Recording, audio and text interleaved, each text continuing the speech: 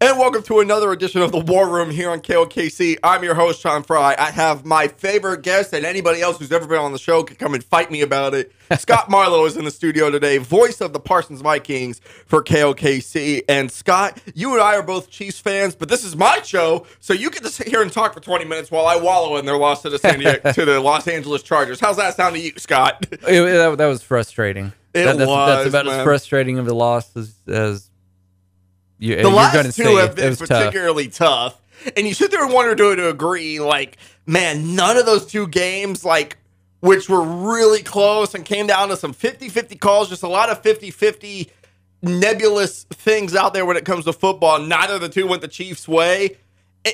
And as frustrating as that is, maybe that's a little comforting to me, too. I look at the Chiefs' schedule.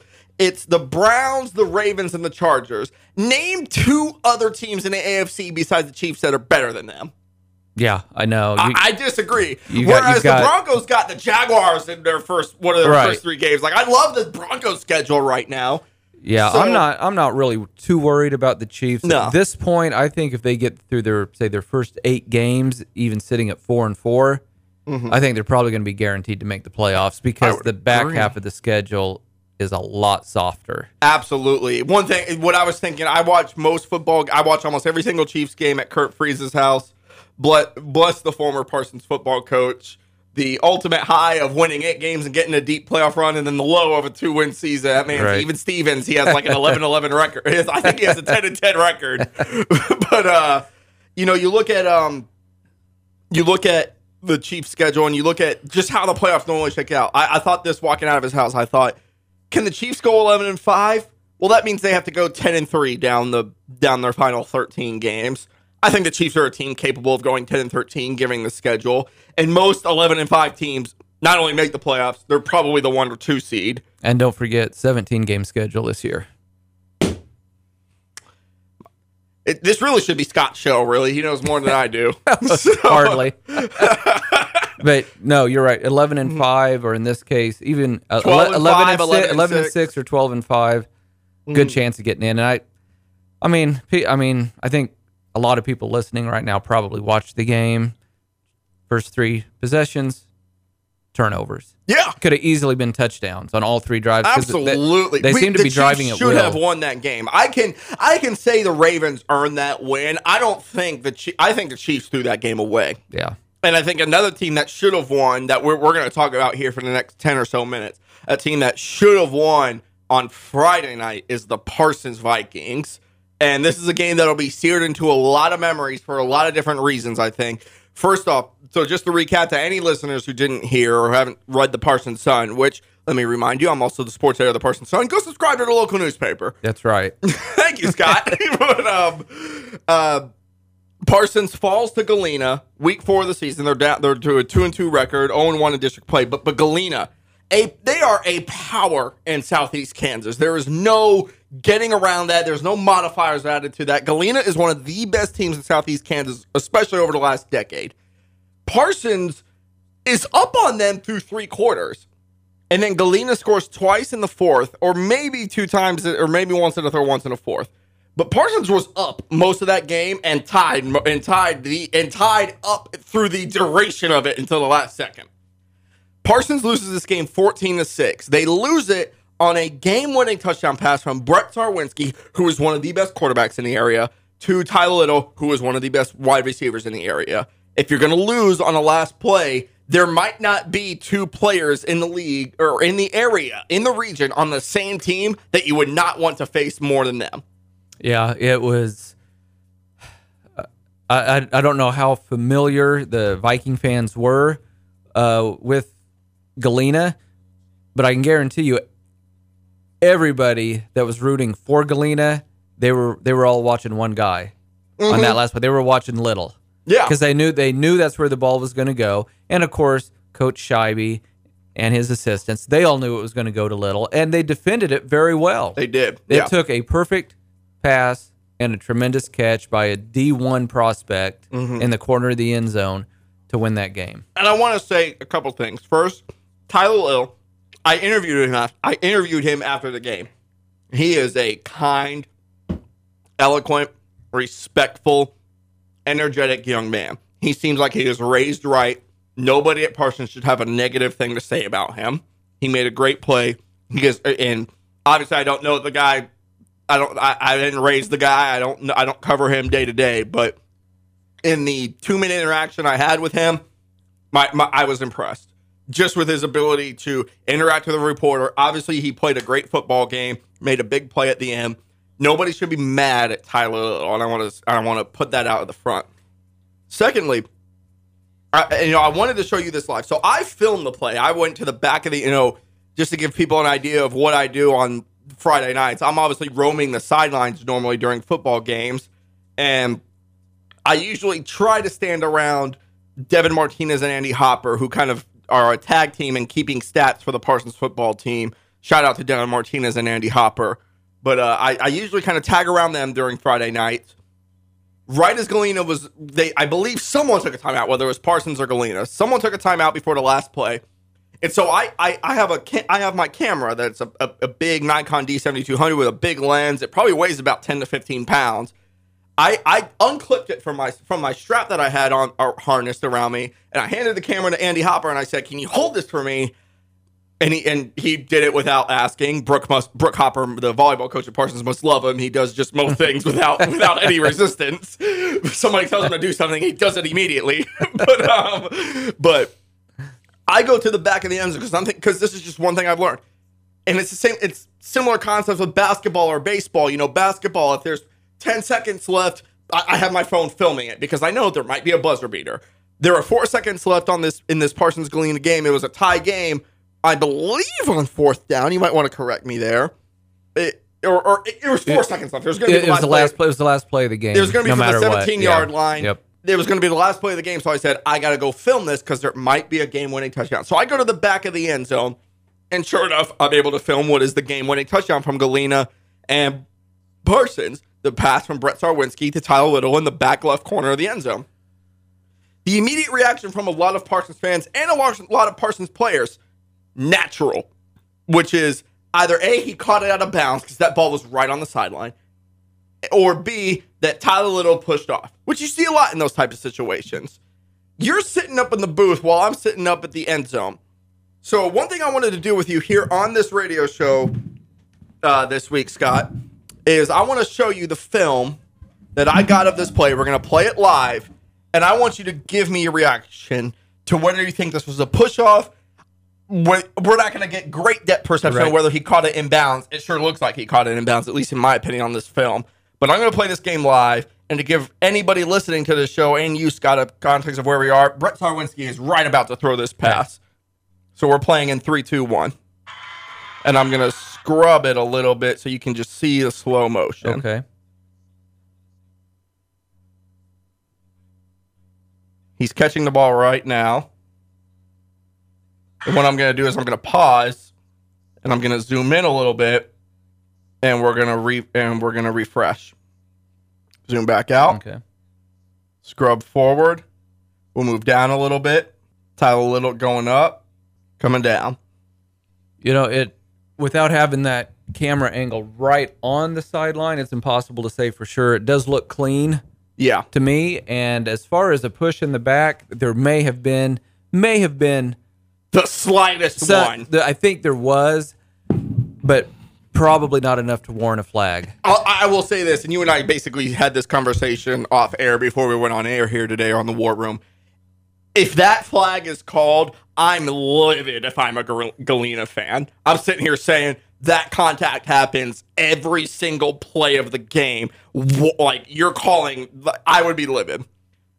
One thing I wanted to kind of address with you, and I don't know how you've ever necessarily experienced this in what was your athletic career. To be honest, Scott, and I'm kind of ashamed of this, beyond tennis, I don't really know what your athletic career consisted of when you were in high school. No, that's it. I would have played baseball if tennis hadn't been a spring sport. You couldn't do dual sports back then. So if tennis was in the fall, I would have played baseball in the spring.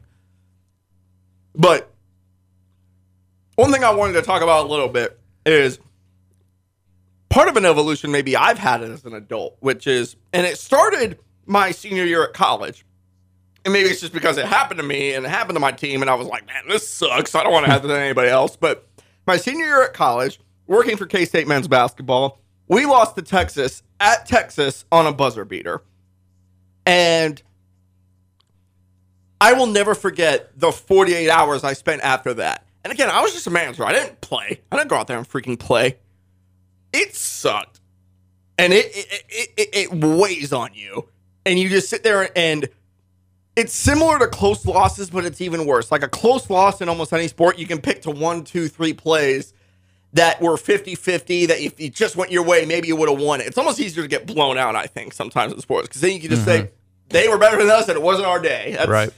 Time to move on. But, the Parsons football team, I think you and I can agree, and I want to expand on this as we go back to, is when we come out of break here in a few minutes, but the Parsons football team is, one, I think, much improved this year, and two, they're much improved in the area they needed to improve. They're more physical. They're a better running team. They can stop the run a lot better. They're physical along the lines, and you have Jeff Scheibe, head coach, the second-year head coach of this team, fourth year on the staff. He was the offensive coordinator under Kurt Freese for 2 years. He has been very anxious to prove to the community that he can take this team and make them what he envisions is capable of this community doing, which is having a physical football team. And we've seen that in Parsons. But now a team that has really had something to prove, they're going to have to carry the pain of what is the football equivalent. It's not really a football equivalent. It's the equivalent of a buzzer beater loss. Right. And I'm curious, you've been an athlete, you've witnessed this community for a lot of times. What's your reaction to how high school kids might deal with that going forward in this fall? Well, it's tough, and I talked to one of the assistants the day after the game, and he said the team had already gotten together Saturday morning, I think it was, or early Saturday afternoon. I can't remember when it was.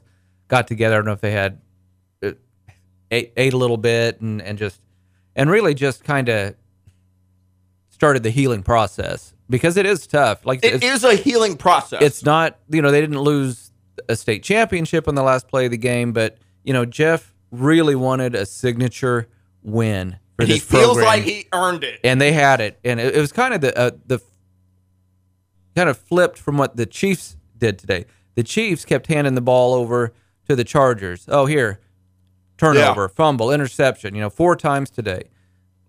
The Vikings did an outstanding job. They had 4 takeaways, forcing score off 4 fumbles. One of them. Yeah, and they didn't take advantage of it, and so that's what hurt. And I say it once in a while on the air. I try to avoid using cliches, but that you hear it all the time. Football is a game of inches, and you think back to I can't remember who almost got into the end zone. He got down to inside the 1-yard line. And then against Labette County? Against Galena. We were up 6-0, and we threw a pass, I believe, and the receiver got inside the 5, down to the 2. Then they spun him forward. He got down to the 1. I think it might have been Anthony Posier. No, I'm thinking Friday night. Oh, you're thinking Friday night? Friday night against Galena. I don't know why I'm drawing a blank on his name. Who's number 1? It's Deion Sylvester, isn't it? Sylvester got down to inside the 1. And then we ran Washington on first down. He got about half a yard, and then we had a penalty. And that was at the end of the first half. I wrote that in my recap, that you can look at the final play all you want, and that's going to be seared into a lot of memories. The highest leverage moment of that entire game was that penalty on Parsons on 1st and goal or 2nd and goal from the 1 in the final minute of the first half, where you have an opportunity to go up 2 scores. They get a penalty that moves them back 5 yards to the 6, and they don't score off that. To me, that is what, and I said this to Anthony Hopper and Devin Martinez on the sideline. I said, if Parsons, and I said it at halftime, I said, if Parsons loses that game, that's why. And I stand by it. I agree. I mean, they were there, and Coach Scheibe, he knows, no offense intended to you, but he knows twice as much as you and I do combined about football. Maybe, no question. Maybe 100 times more. So I mean, and he knows what he's doing. He knows that the penalties have to stop. I know the coaching staff was upset that there was only one penalty called on Galena. I don't think they were upset that so many were called on Parsons because, I mean, a false start is a false start. Yeah. You can't argue that. You know, we made some mistakes. What Galena did to draw Parsons offside, false start a lot, causing the false start, was shift their defensive line. They shifted their defensive line several times. Good for them. You know, I want to talk more about Jeff Scheibe. I want to mention something that I was impressed with him, but we got to go to break. Okay. You want to stick with me, Scott Marlow? I'll stick around. Scott Marlow, voice of the Parsons Vikings here on KLKC Radio on the War Room. I'm your host, Sean Fry. Don't go anywhere. And we're back here on the War Room here on KLKC. I'm your host, Sean Fry. My favorite guest, Scott Marlow, voice of the Parsons Vikings here on KLKC, is my guest today. We were talking about the Parsons-Galena game, Parsons football in general. And one thing I wanted to mention to you, Scott, and I'm gonna brag a little bit. I get to shoot my photos and cover my game from the sideline, and you're stuck up there in the booth calling the radio. And I got a bit of insight for you that not a lot of people, probably nobody else outside of the team, me, Andy Hopper, Devin Martinez, and a few of the sideline and a few of the game day workers that work on the sideline got to hear. And I would argue it may be just me, Devin, and Andy that have the most insight to this outside of that team in general. Is I don't think I've ever seen a coach have an opponent scouted better than Jeff Scheibe had Galena scouted. And for it to have come into loss, you're thinking, well, he lost the game. How'd they lose if he had them perfectly scouted? One, Galena really is that good, and they're that well coached, and they're again, I'm going to reiterate, they are a power in Southeast Kansas. Galena is a power in Southeast Kansas. If Parsons wins that game, that's a bigger win than I think. That's a bigger individual win than I think any win of the 2018 team outside of maybe Prairie View. Remember the 2018 team that won 8 games and made it deeper in the playoffs? They didn't beat Galena. Right. And they could have won, and that was a district championship game here in Marble Park, and they got walloped by Galena. I remember it well. And how do I know Jeff Scheibe had them scouted so well? I've never seen this at any level of any sport before. Jeff Scheibe at least 20 times, and that's just because there was the 20 times I could hear him, at least 20 times correctly called the play that Galena's offense was going to run, whether it was a quarterback sweep left or a pass right or a handoff to number 2 left or a slant with Tyler Little, something along those lines. I watched him at least and heard him at least 20 times right on the money correctly predict or say what was going to happen. I've never seen a coach that well prepared, that able to scout and guess. I somehow wonder to a degree, was he just lucky? Because I don't know how it's possible to get that scouted on an opponent. Because there's 5 or 6 or a dozen, depending on how deep you are into your playbook, you can run dozens of plays out of the same formation. Right. How do you get that scouted on it? I'm curious, what are you thinking? Well, that blows my mind because I know coaches watch film, but like you say, mm-hmm. You have multiple formations, but then you can run so many plays out of each formation, mm-hmm. you know. And I mean, sometimes they had single running back, sometimes they had 3 running backs. And Galena's a good team, by the way. It's not like they only have 1 or 2 playmakers that you can essentially just key in on. Yeah, I mean, it was that is amazing. But I'll tell you, that kind of coincides with the post game interview I had with Coach Scheibe after the game. You know, he was mm-hmm. poor guy. Can barely talk by the time the game's over, and he was, I would say he was every bit as distraught after that loss as Anthony Houck was after the Viking basketball team lost to Kansas City Piper. And you know how much Anthony Houck cares about his basketball team, and Jeff was it hit him really, really hard. He'll be fine. Mm-hmm. He'll rebound. The team will rebound, but you know, just 4 games into the season. I think in the acute, you're right, because you bring that up, and it's almost like a light bulb flash in my eyes. I'm not, I talked to Jeff Scheibe after that game, obviously, as well. I sat right outside your studio, and I was like, I'm just going to intercept this man and talk to him for my post-game interview. And you're right, his voice was so hoarse. I had to hold the phone right up to his mouth so I could even hear him. He was extremely upset. I could tell just how much it was weighing on him. By the way, there are some coaches, high school and college, at all levels, by the way. It's not just Southeast Kansas. I'm not picking on anybody. But there are coaches that won't sit there and answer questions after losses. Yeah. Much less as eloquently as Jeff Scheibe does. But he sat there in front of you and in front of me and took our questions like a man. And absolutely answered them, not just to answer them and get it done with, answered them from his heart. Right. And gave us real answers. You have no idea how much that means to us, Scott. And I think it means a lot. And it means a lot to the listeners and the readers, too. Yeah, it's one of the toughest parts of my job, and I'm sure the toughest part of your job, is conducting those kinds of interviews. After a brutal loss like that. It's easier after a blowout. Yeah, if it's a blowout loss, or if the home, the good guys win, so to speak, those are easy. Yeah. Those are fun, no problem. But yeah, after a brutal loss like that, it's no fun. I don't really want to do it. I know Coach Scheibe really doesn't want to do it, but you're right. He came up. He doesn't do it in 30 seconds or a minute, give canned answers and get out of there. He sits there and answers his questions thoughtfully. Right. If anything, I think he gives better interviews after tough losses. Yeah, that could be. He, he's one thing that the community finally has with Jeff Scheibe. We've got a head coach. Not only does he care, most likely we're talking maybe I don't have a crystal ball, but we could be looking at a 20-year tenure as the Viking football coach, possibly. And considering how great would that be? Considering the last 3 head coaches have only lasted 2 years, and David Pitts before him before that stretch only lasted 3. That is why the Parsons football program has taken a nosedive outside of 2018. That's why the Parsons football program has struggled, in my opinion, is the constant revolving door of coaches. And Jeff Scheibe tells me time and time and time again, I am here for the long haul. I don't care where Parsons ends their seasons this year. I promise you, Scott, the last question I'm going to ask him after the last Parsons game of the season is, will you be back for year 3? Because it would be the first time in a decade that a coach has done that. Will you be back? Yeah. And the answer is going to be yes. I agree. But you mentioned just how hurt Jeff Scheibe was by the loss. And we could hear it. We could feel it. It's almost odd that you mentioned the Piper loss that the Parsons boys basketball experienced with Anthony Houck, because I think you're right. I think that was probably the toughest interview I ever had with Anthony Houck. Mm-hmm. Again, credit to Anthony Houck. He comes out and answers our questions. Right. But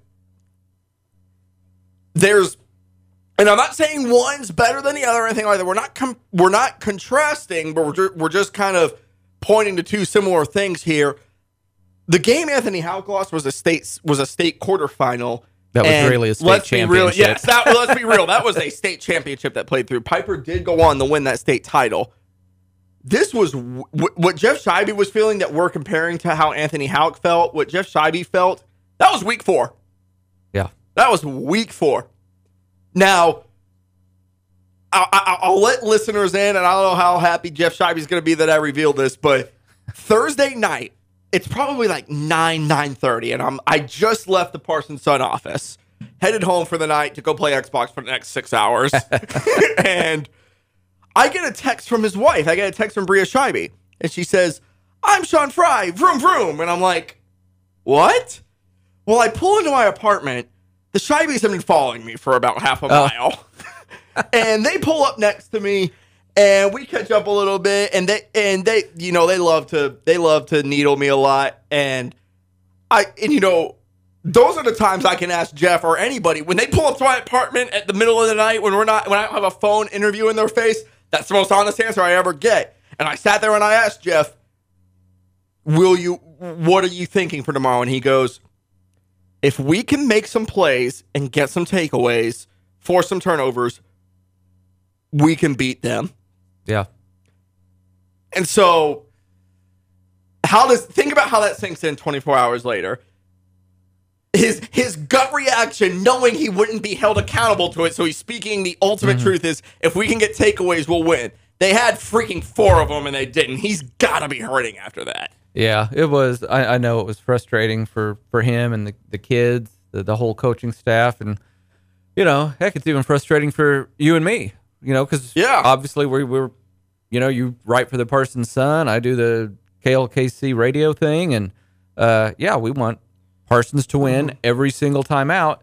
And How'd you call that play, by the way? What was kind of what was your emotion when you called that play on radio? The last touchdown to Tyler Little. Well, my emotion was there was probably an element of excitement just because it was a game-winning touchdown on the last play of the game, which I probably have never done in my 8 or 9 years of doing Viking football. I can't think off the top of my head. You've done a few buzzer beaters, probably. There's been some buzzer beaters, and there's certainly been some exciting games. Well, let's not talk about buzzer beaters, because the first thing that came to my mind was that Fort Scott fiasco from a few years ago.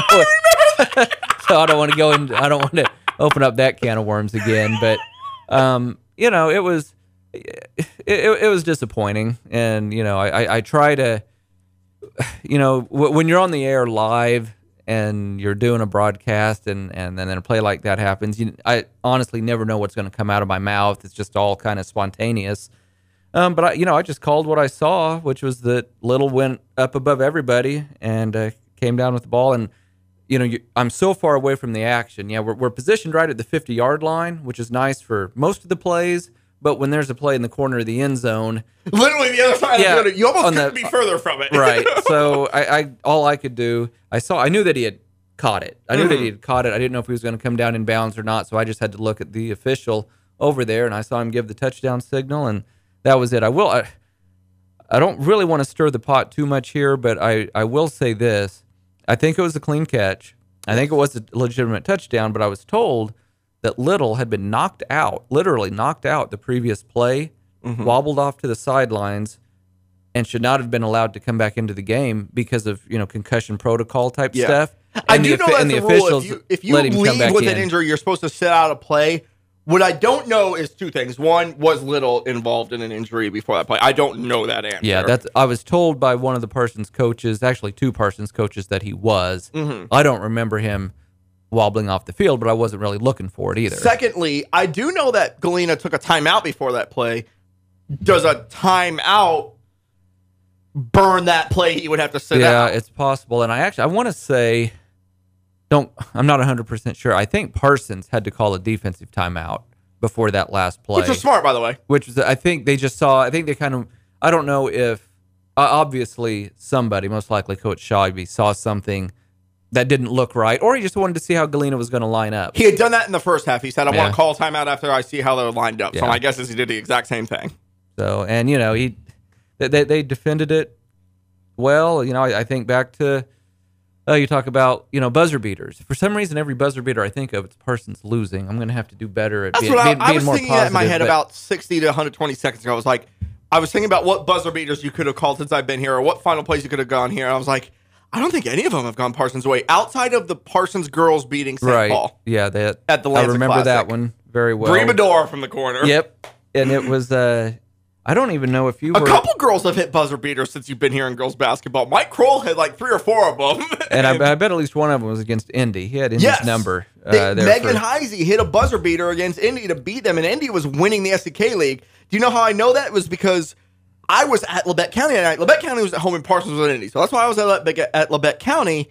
Labette County overtook the SEK lead because of that loss. Okay. And all I know the only reason I found out that Parsons won that night before I got back to the office was a bunch of Labette County girls were celebrating that Parsons beat Indy because now they were in first place.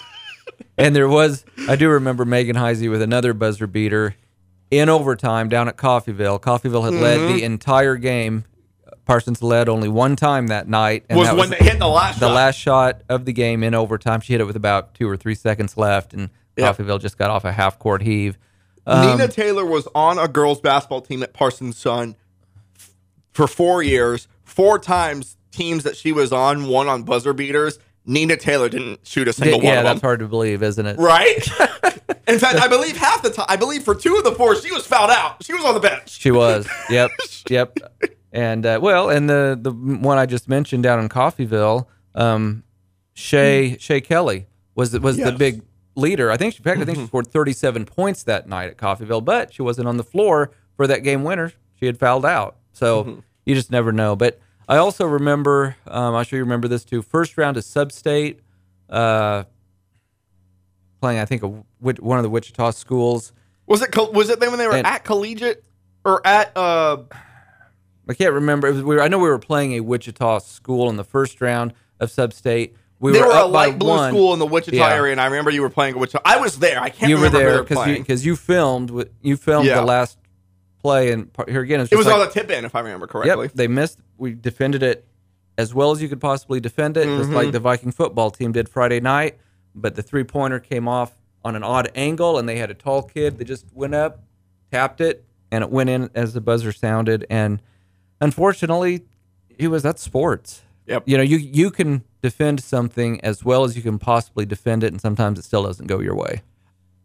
Looking ahead, we got about 2 minutes left. Looking ahead, Parsons plays Baxter Springs, and I'll say this as diplomatically as possible, even though this is the War Room. Mm-hmm. Baxter Springs isn't Galena. Parsons should, in their district, there's one or two teams that they would love to see coming off that type of loss to Galena, and Baxter Springs is absolutely one of them. In fact, I think I'd pick Baxter Springs even over Cherryville. Yeah, I know. I think Baxter I heard they have 23 kids out total. Cherryville only has like 18, by the way. Wow. So, and Baxter's had some great athletes over the last 5 years. Now, these last couple of years, they're in a rebuilding process. They're in a dry spell. That's high school sports for virtually every high school. They are going to struggle. I don't even know if they've scored this year. I'd have to go look at that, but it sounds right. I think they lost just last week. They got 52-0 or something. I know they got shut out in their last game. So they struggled on both sides of the ball, and that's just how it is. So I agree with you.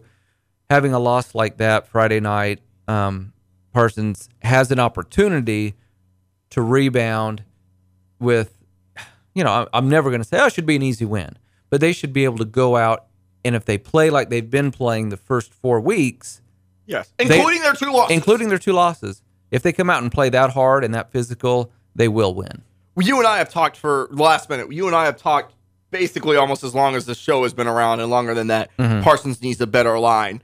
I think top to bottom, this is the most physical and best line Parsons has had in the 7-8 years that I've been here. Yeah, I can't argue with that. I mean, it's you were part of that wonderful 29-game losing streak, that the program had. I came in right in the middle of that. Yeah, that was not fun to cover. Yeah, it was brutal. It was brutal. It really was. And what you saw over and over again was an inability to run the ball, but the biggest thing, the inability to stop the run. I mean, they were just huge. Galena's biggest plays were passes. Galena is a power running team, and their biggest plays, even outside of the last touchdown, were passes.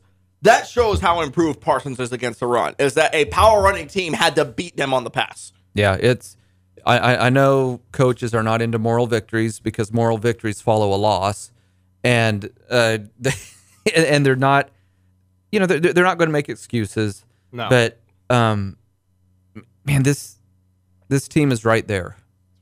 This team is right there, and if they can just keep taking care of the football, which they've done a pretty good job of the first few weeks, if they can be opportunistic, cut back on the penalties, they've got a chance to do some things. Absolutely. I think the biggest thing that we can wonder about Parsons football is not necessarily will they win the district. They're capable of it, but they would need help at this point because Galena is the only team. Galena would control their own destiny. They would need Galena probably to drop 2 on their way to losing the district. Right. But can Parsons finish in the top 2 and get a home playoff game against another district that includes Girard, Prairie View, Frontenac, all these teams that are very competitive? Right. Can they host one of those teams? Yeah. That's where it gets interesting. That's what I think Parsons is capable of. It's possible. Absolutely. I know Columbus is always tough. We know what Caney's going to do and what they bring to the table.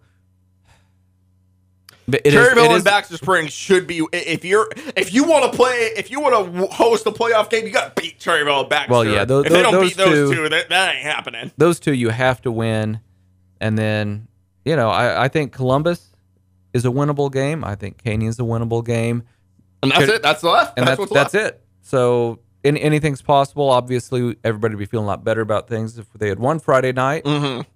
That's life. That's sports. You just got to sweep it under the rug.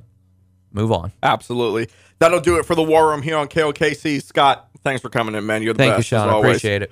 That'll do it here on the War Room. Stay safe. God bless. Get vaccinated.